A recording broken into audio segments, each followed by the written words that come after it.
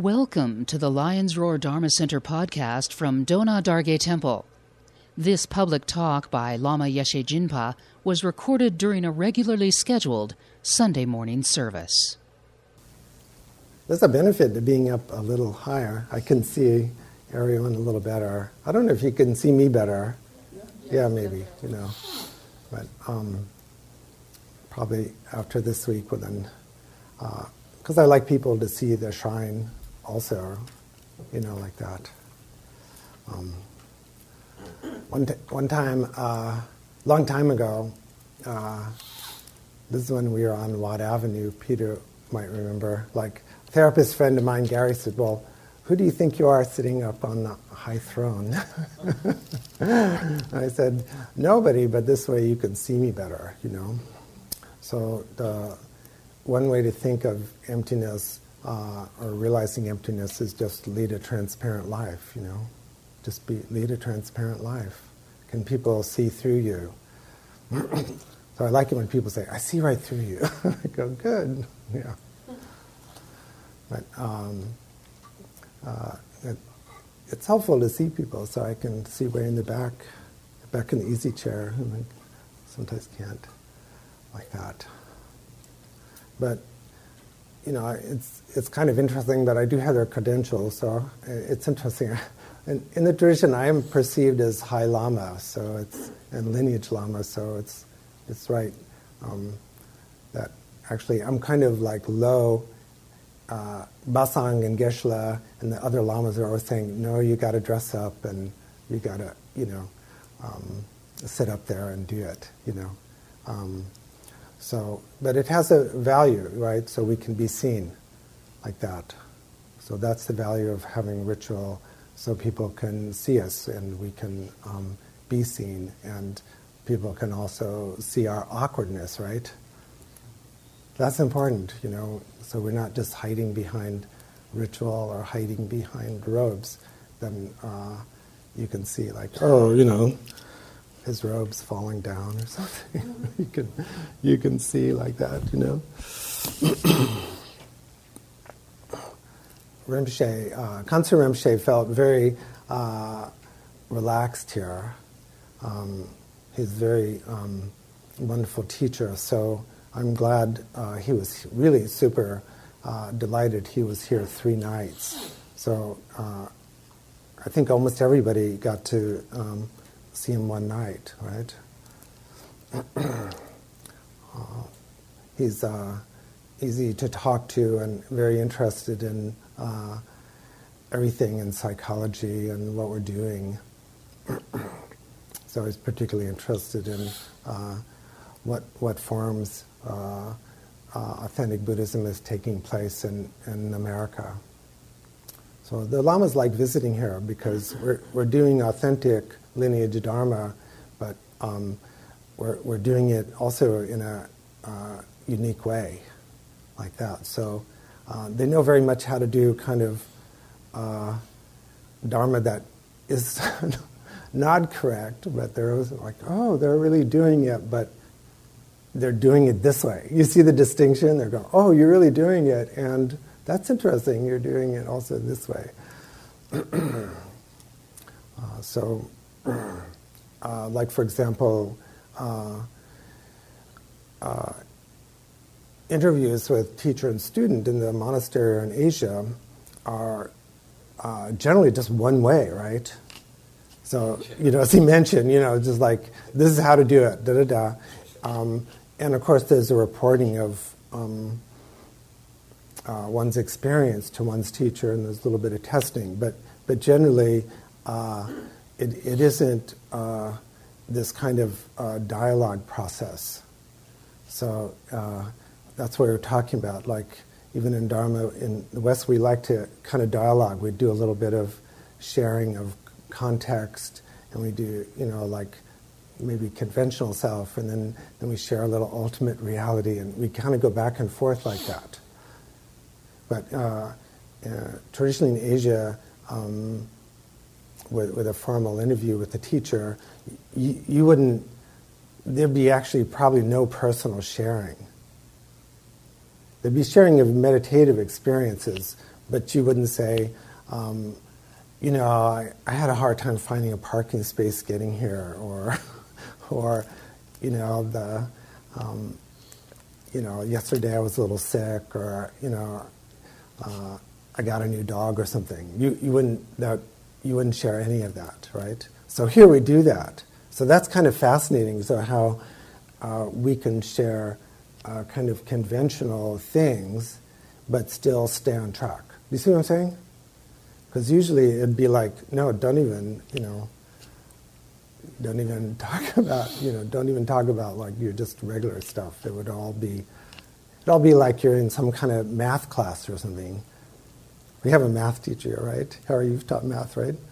Yeah, so you're teaching math class, and you're not having people go, well, I'm trying to do this trig, but first I want to tell you, about how my day's been going, right? It's just you do the math, right? Yeah. But in America, we're going between conventional world and absolute world. So, it's very high level what we're doing because we're trying to balance and find the middle way. So it's actually quite advanced, but it takes a lot of effort because usually it's all absolute world. You don't even sometimes in the monastery people don't even know your last name. You'd practice with someone for years and go, I don't know where you come from. I just might okay, you're Losang or something, like with 5,000 other people. And that's it, So no personal world. So it's more difficult to balance the personal world and balance the absolute world. It takes more dedication, right? It takes more effort from me.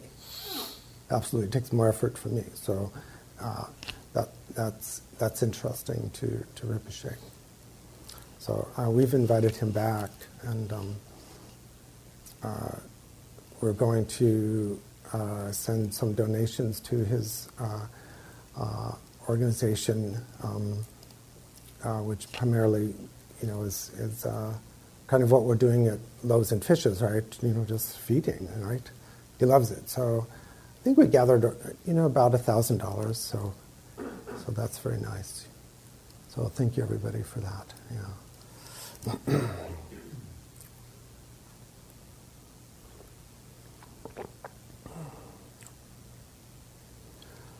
I'd like to share some of the summary of his teachings and how we can integrate that in our practice. We don't invite teachers and then say, well, that was interesting, but we're not doing any practices you taught. That would be insulting, right? But people do that in the West. They go, hey, why don't you come do the blah, blah? And then the teacher would come again the next year or two, and you're not doing it, right? So that's kind of the commitment. So we need to do the Manjushri practice, right? So a few people have said they would do that. And I donated Manjushri Tanka, and we have it sitting over Matthew, so maybe he'll get some energy from that. You see, we'll expect high things now.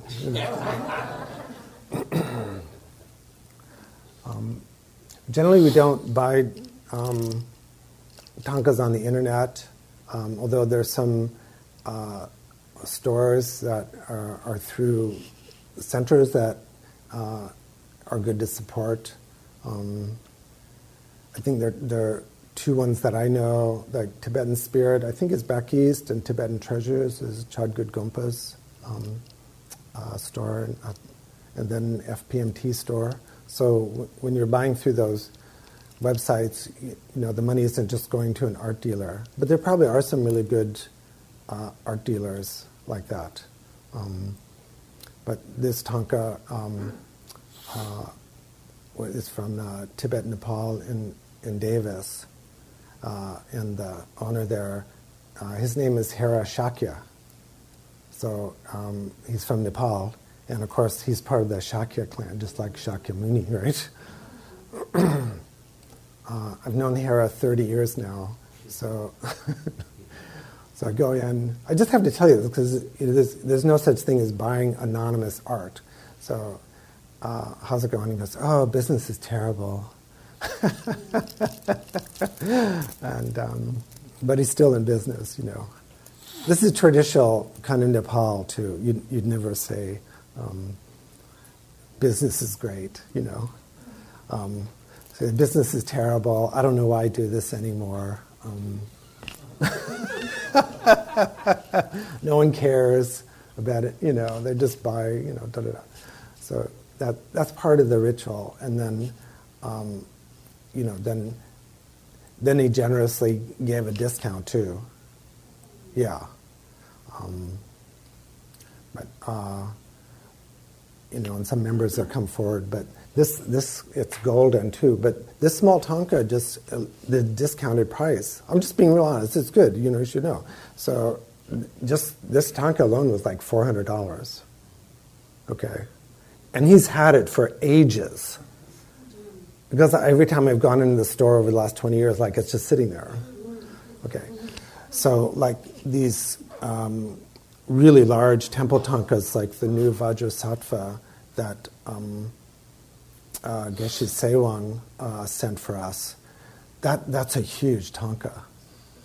Yeah, I mean that's you know, there's a lot of work. So you generally don't. You always say every piece of Dharma art is good.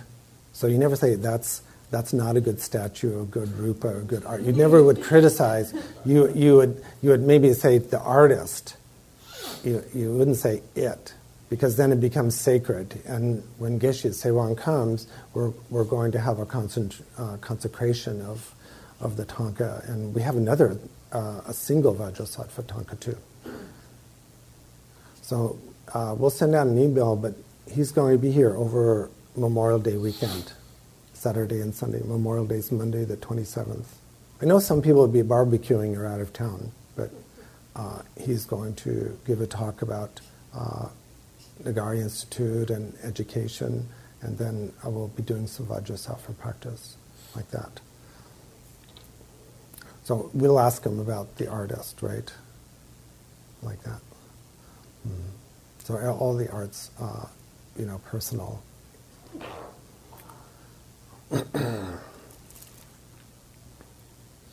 So first night was absolute truth relative or conventional truth, two truths. Who was there for the two truths talk?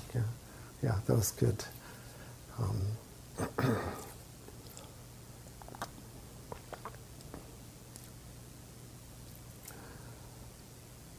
Rinpoche was very emphatic, making a point that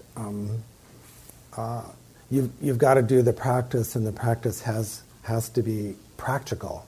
So he really brought it down to, like, you know, working on the misperceived self and seeing open, transparent nature of ourselves, right?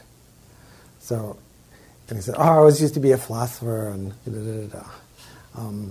So some people thought, well, great, I don't have to do any reading, and now I don't have to do the study program. No, you have to. After you've done all the study and practice, and you've done everything, then you can say, I don't have to do it anymore. When you've mastered it, you can say, no more learning, right? So the 5 paths of, you know, preparation, accumulation, and meditation, the path of seeing, they're called 5 paths. And then there's the path of no more learning, right? So he's very humble, you know, he's joking, but it's saying, like, you know, he's had some mastery on that. So he doesn't, you know, he has that as part of his content, right? It doesn't mean, like, now burn all your books. But he means to say, learn it properly and learn how to debate and not argue. So in the 3-year program I'm putting together that I talked about with Rinpoche, he said, "Oh, you know, you must have debate in there, you know." So that was my opportunity to say, "Oh, Rinpoche, you know, I'm really not good at debate. So will you please come?" So I'm going to hold him to that. because he taught the fundamentals of debate up at Maitripa College in Portland a couple of years ago. Mm-hmm. Debate's difficult. It's the last thing that we really have been doing in the West, because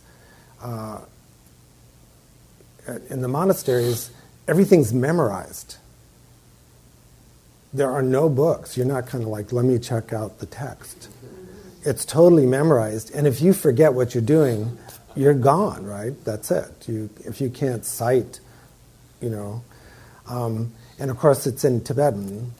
So we have many different translations now. So like which one's authoritative, and you got to agree. But we might be able to do it. There's some people that perhaps are doing it in English a little bit. Rinpoche was talking to me about actually this, and I didn't get I got an email and get website. Patty can help me for that. Like, there's actually a computer-generated kind of debate thing that somebody's done. But the emphasis isn't just on the fun of the debate.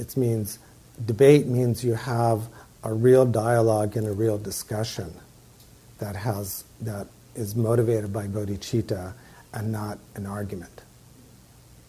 So when he's saying philosophers argue, he's saying you're holding on to a fixed position and you're just trying to be right and you're just trying to win.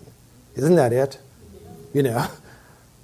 Like, so in recovery we'd say you can either be happy or you can be right. And then there's a marriage therapist that says you can either be married or you can be right. Yeah. So he's really emphasizing that we have to be very careful that we're training to dialogue and not to argue. It's huge, right? So there are a few scholars, Daniel Perdue, scholar, and translated some of the basic debate texts. But that doesn't mean, then that's how you do the debate, but then you have to study what you debate about, right? The rules of the debate is like memorizing, Monopoly or something, and then there's learning how to play it. So if you said, here we're memorizing the rules of the debate, but like the debate is going to start with something from like Dharmakirti and valid cognition. So if you haven't read Dharmakirti's, and I'm just throwing out a name, but it's, Dharmakirti's on valid cognition, you're because you're not just debating whether, just picking something out of the air. So we both have to have read it. And then you both have to memorize it then too. So we have to start out like real simple. Yeah. So we might have to we'll take one line, and can you guys remember like one page, we'll just debate like one page.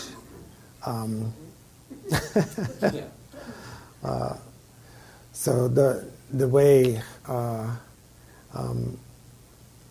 the defender, is sitting kind of low, and the questioner, you've probably seen videos or maybe even seen kind of demonstration. They're going like this, So I'm putting it to you. What do you have to say about that? So it's a very lively situation. So I don't think we'll try to replicate that. We're not going to doing that. Sometimes take this and that.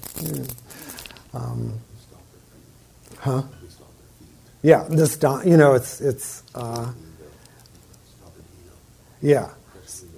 So it's also a really energetic. So it's very good with probably with young monks who have lots of testosterone. It's like okay.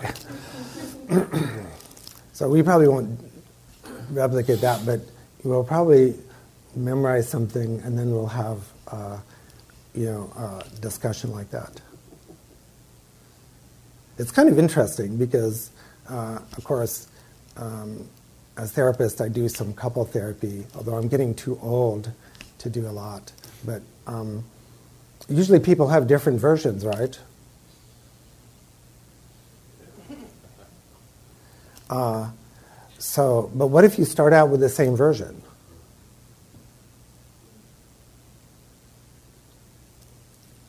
Now, what's interesting is even when people watch a videotape of their interactions, John Gottman, famous therapist in Seattle, put people, it was first like a reality show in a way, years ago, put people in a house and put cameras all over the place and then recorded people for a week. And then he would show the video back to people, right? Certain portions. And guess what? They would disagree about what happened. Not surprised, right? But at least by looking at the same thing, you can realize how we take different perspectives, right? So that's what's interesting. If you're talking about the same text, you can go, wow, I read the text this way and I read the text that way. Because the point of, we're driving towards what our particular style is called consequentialist school, prasangika madhyamika, middle way consequentialist school. So we want to bring out what your biases are, so you can see like, oh, I'm attached to this view, or you're attached to that view, right? So you can't say I'm not attached to the views. At first we have to bring out the view. We have to bring out, what you're particularly fixated on. That's the point of the practice. So that's the point of the shamatha vipassana practice and of Tantra too, is the point is the same as dialogue debate, which is, yes, we're here to be transparent or expose where we're stuck. Usually we want to avoid that, right? We don't want to look stupid, awkward. We don't want to feel bad, stupid, and wrong. We don't want to expose our stuff, right? We want to clean up the stuff and then emerge enlightened, right? We want to do we want to do it in secret and then emerge. Like, how do I look, guys? And you look awake and enlightened. Okay, great, thank you. So that's why, monastery and Sangha temple practice is very difficult, because the idea is we're here with an agreement to follow certain practices and rules, and an agreement to notice where we're stuck, to notice our ego fixations, and in a compassionate, aware way to own them, and to help other people own them too, right? That's difficult, right? So the reason why Rinpoche was emphasizing with me so much on debate, because in our school so much is on that sense of dialogue, to expose our stuck points and then to liberate them, right? To see it. But then when we see it, when we, we kind of empty out the fixation, then you rest in awareness. He had a little, he's learning new words. Like, how did he say awareness? I can't remember. Yeah. What did he say? Awareness. Yeah. So awareness. So when we recognize nature of reality, nature mind, then we rest there. That's important, right? When you see it, then you rest. So all of the training is you look, you investigate, and then when you find it, you stop. That goes all the way from shamatha, calm abiding, tranquility mission, all the way up to Dzogchen, right? Look, and when you don't find it, what does that mean? If you don't find it and you followed the methodology, it means it's not there. And then you rest. Do you notice how in the shamatha it says rest? Rest. Investigate the stuck place, and then rest.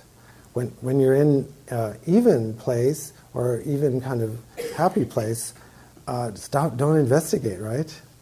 At this point, don't investigate. Later, you can investigate happiness, but at first, just untie the kite string, and when it's untied, go fly the kite. Don't, well, how did I get all tangled up in the first place? Why did I get tangled up? Who tangled me up? No, when the kite string gets untangled and the wind's blowing, just put up the kite, correct? Yeah. So, then second talk on Manjushri. So, that was very interesting too. I don't know, when he was giving the empowerment, probably couldn't, we didn't hand out the text, so he said visualize, and maybe you couldn't see the tonk in the back, I don't know. But Manjushri has like sword, right? So it was funny, he's got a real sense of humor. So like, how long can Manjushri hold up the sword, right? So the visualization is to aid in our practice. We're not literally thinking that pristine awareness, is carrying around a sword. So it's symbolic, right? Okay. But we should think of the sword as not like hacking sword, like Game of Thrones or something. It's like hot knife through warm butter. It's gentle voice. Jamyang, gentle voice. Manjushri, sweet, gentle wisdom. That's important, right? So sometimes people think, this is Saint Michael slaying the dragon, but no, it's just gentle. Like if you take your hand like this, is there any obstacle? You just kind of, you should be just not having any obstacle, right? Like slashing, are you hitting anything? Hopefully you're not hitting anything when you do that, right? It's just like that. So we'll do the Manjushri practice, and then the Shamatha talk was interesting, right? Who was there for the Shamatha talk Friday night? Mm-hmm. Rinpoche is very engaging, right, with an audience, isn't it so? And so I liked, we did a few demos. So thank you, Greg and Eden, That's like going to a therapy conference where the therapist will say, hey, who wants to do this demo? And it's kind of scary, you get up there and you don't know what's going to happen. So that was good. So in teaching, our mornings or evenings, Rinpoche wants us to emphasize energy, which is very Vajrayana. We're emphasizing energy, and we're emphasizing that our energy can benefit others. It's kind of a little bit New Agey, right? We can do that. We're that school. We're not just going to be psychological as well. My mind is just in my head, and I can wish you well, but it won't do you any good. No. So we're actually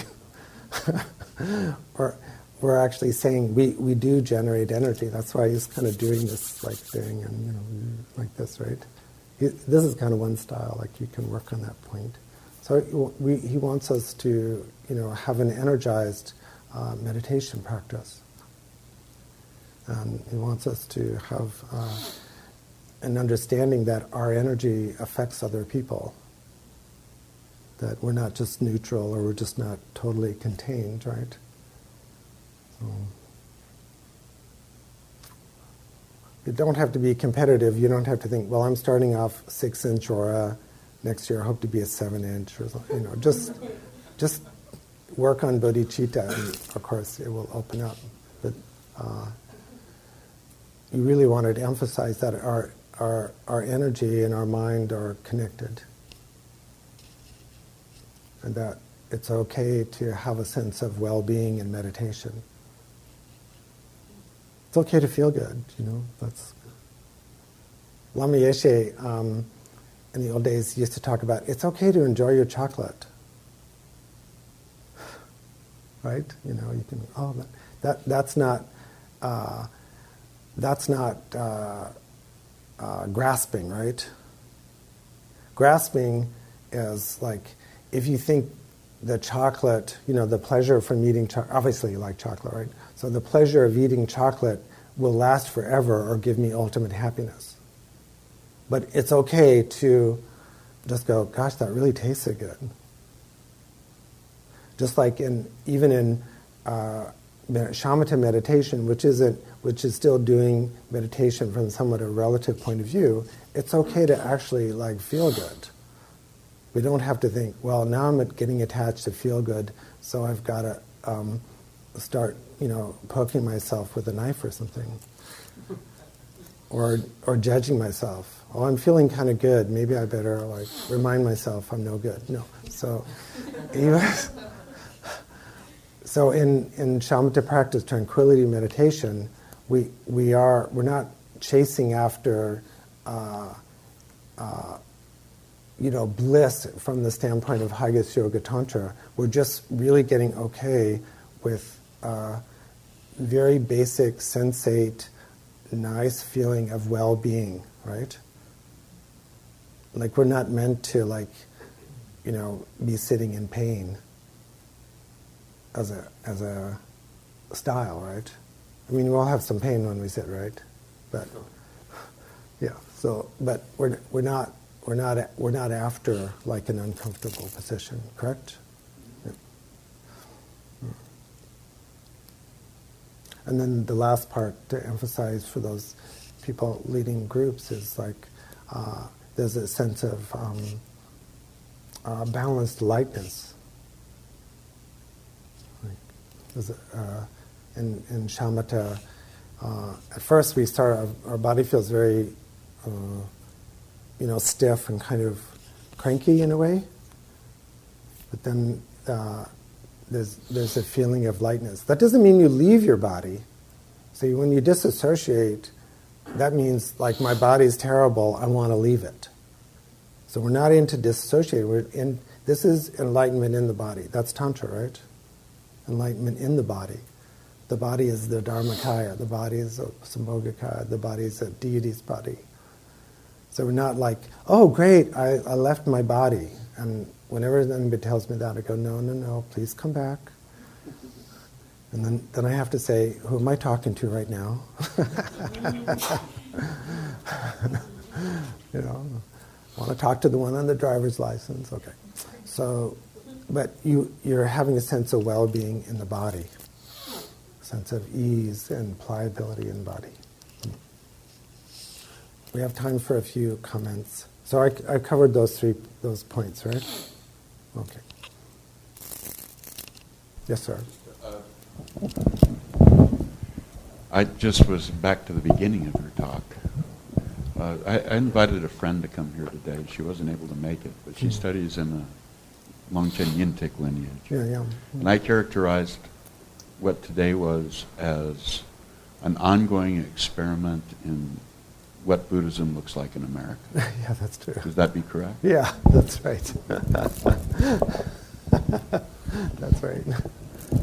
Hi, Lama.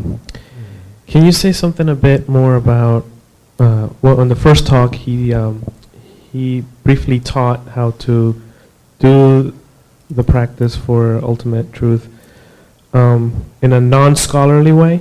Mm-hmm. And he briefly said, well, you just search for the self and you try to find it. And can you elaborate just a bit on that? Because I was kind of trying to think like, okay, but what exactly does that entail? Like, does he want me to like think about it as I'm doing it? Is it kind of like or does he just want me to like try to just feel it, like scan the body and scan the skandhas? Or does he want me to just kind of repeat the question like a koan? Like, what exactly does it entail? Can you say a bit about that? Yeah, that's a good question. Thank you. I didn't cover that.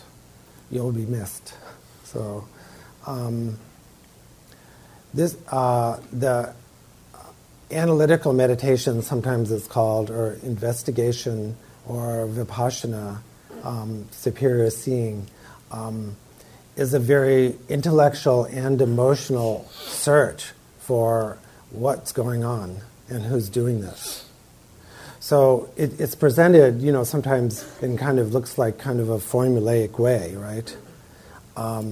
But the idea is there's a tremendous amount of energy behind it. So I've sometimes talked about like you're searching for how the self appears just as strong as you might be searching for your keys, right? If you lost your keys, then you got to be somewhere. But it's even actually more intense than that. It's like searching for a lost child. So there's a real intensity balanced with a sense of discipline. Or if someone's holding a gun in your head and they say, just come up with the right answer and we'll free you.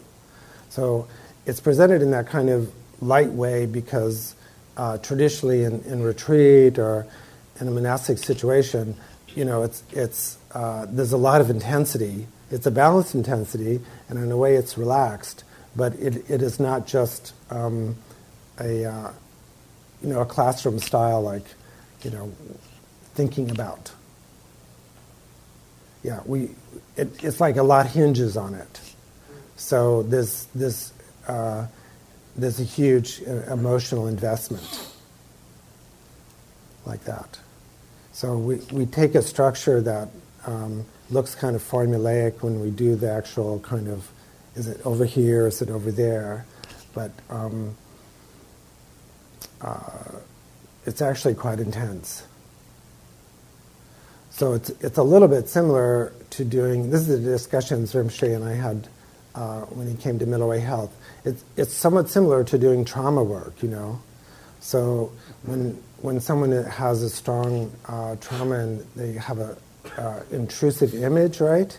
Intrusive image and thoughts and intrusive emotions, right?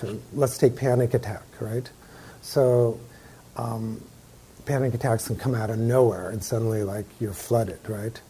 So when using kind of an investigative approach, then we really start thinking, well, it appears that the panic attack is coming from over here or coming from over there. There's actually a bodily sense of panic attack.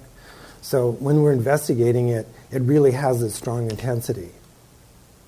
So when he was doing a little bit, well, is it on this side or on this side? Or, he made joke kind of like, where east, north, south, west is, but everyone says I'm the center, right? So it's a very strong thing because if anybody's had a panic attack, it really is a panic attack, right? You either want to get the F out of the building or you really think you're going to die. So if you took this sense of investigation and really used it, you would say, well, if I'm really going to die, what's going to die here? Right? So you're really getting into it. So it's a very emotional kind of thing. Usually it has, usually we're not going to do that kind of real investigation until we're under some kind of, a little bit of pressure. So the idea of teacher-student trust is that the situation, because we're in a panic attack, which is called samsara. Samsara is one long panic attack.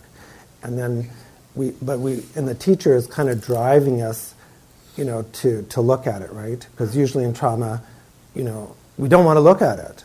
Isn't that so? Everyone says, I just want it to go away, right? I just want to feel better, and I just want it to go away. Please fix it, make it go away, I want to feel better. That's it, right? So we're saying in Dharma, like, well, actually, we need to really look at it. So to do that takes a certain kind of container, right? And it takes a certain kind of trust, deep trust, right? So I've likened it to like you're climbing El Capitan in the dark with no ropes. And the head climber is going, oh, just let go of this arm over here, let go of this hold, and just kind of jump a little bit to the right and grab it over here. That's how they do it, right? They do it like that, So it takes a lot of trust, right? You can't see the handhold. It's in the dark, and you've got to let go of this over here and kind of jump over to here, right? So you have to trust the lead climber. That's why so much emphasis is put on the Guru Yoga and the trust in the teacher and checking out the teacher, because you will be asked to do something that looks out of your comfort zone, because to look for the trauma, look for that really what's happening, takes that kind of leap. But we can do it. Don't you think? So people ask, well, what's, have you taken that leap? And I go, yes, I got married and had kids. So that's it, right? Yeah, you don't know what's going to happen. That's a good question. Autumn, did you have your hand up? No, okay. Maybe it's Renee. It looked like your hand. Yeah.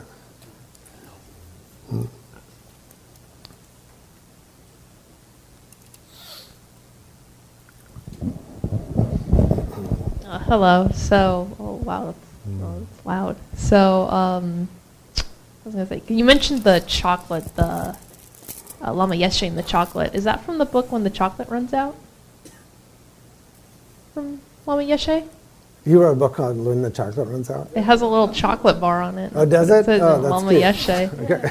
Oh, I was just wondering if you've read that book at all. No, I haven't seen that book. No, he used to talk about it a lot. Okay. Yeah, he liked chocolate. Yeah, but that's good. What was his main, you talked about grasping. What is the main idea behind this teaching with chocolate? Well, the idea is that we, usually with desire, we're exaggerating the positive qualities of the experience or the object, right? We're delusional. We're thinking that will give me lasting happiness. Or if I have that chocolate, I won't have to think about paying my taxes. Or if I have that chocolate, I won't be sad anymore. Or it'll be permanent. I'll always have this wonderful feeling and taste, and it'll last forever. So that's the delusional quality. So he's saying, in our school, we get to enjoy the chocolate. We just enjoy it with a wisdom mind, not projecting, more on it. Instead of, just a denial Hinayana kind of style. Does that make sense? So, do you like chocolate? Yeah. I feel like chocolate now. Do you ever eat it and then just think just one more will make me better? No. I go, oh man, this is not going to end well for me. I feel pretty guilty about this. Okay. Yeah. Yes.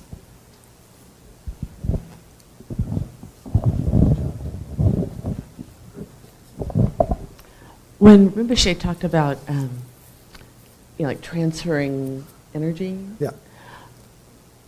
it made me think about the Dalai Lama. There's that quote from the Dalai Lama about Tonglen where he says, I don't know if when I'm doing this, anything is happening between us, but I know that it helps me, and so then I become more skillful. Are they talking about two different things, or? Well, not really. They're just different levels of Tonglen. So, the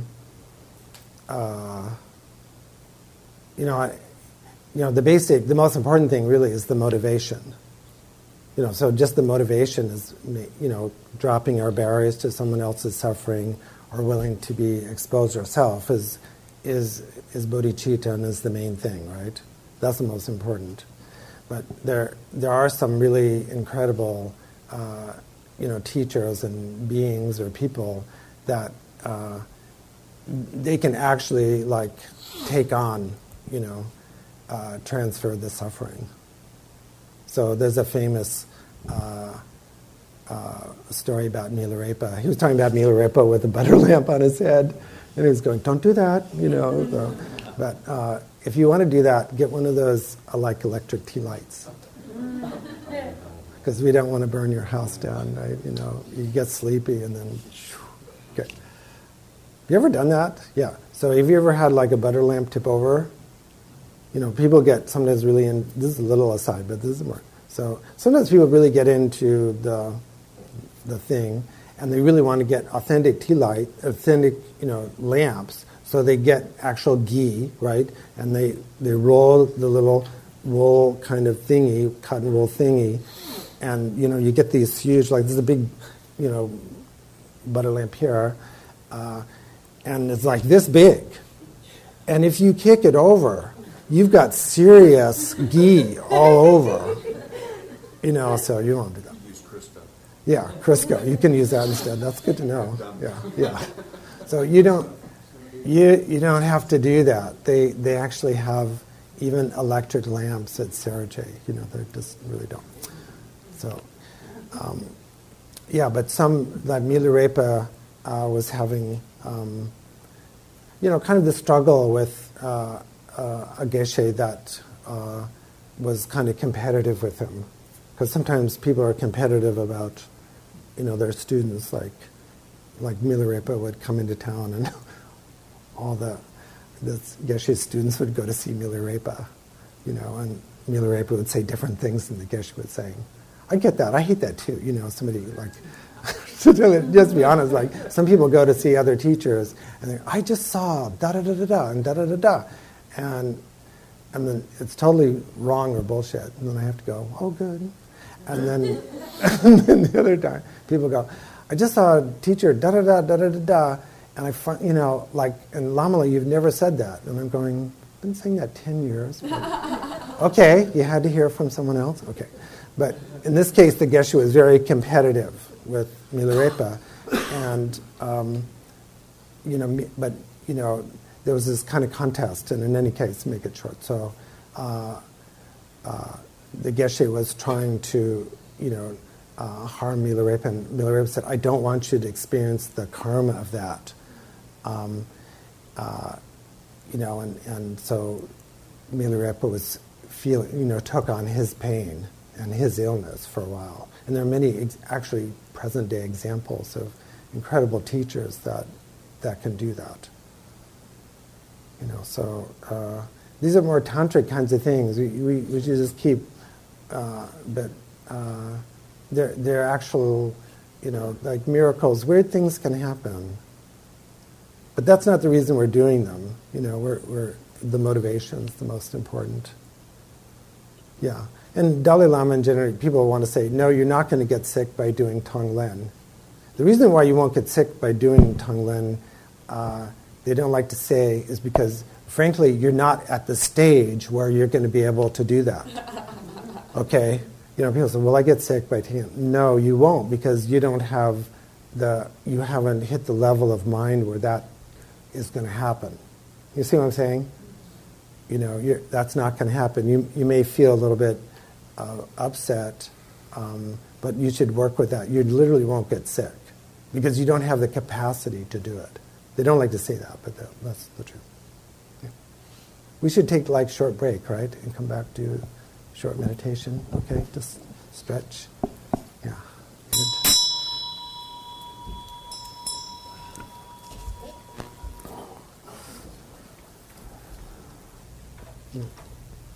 I love this bell. It's not very. It wasn't a very expensive bell, but it'll ring for a long, long time.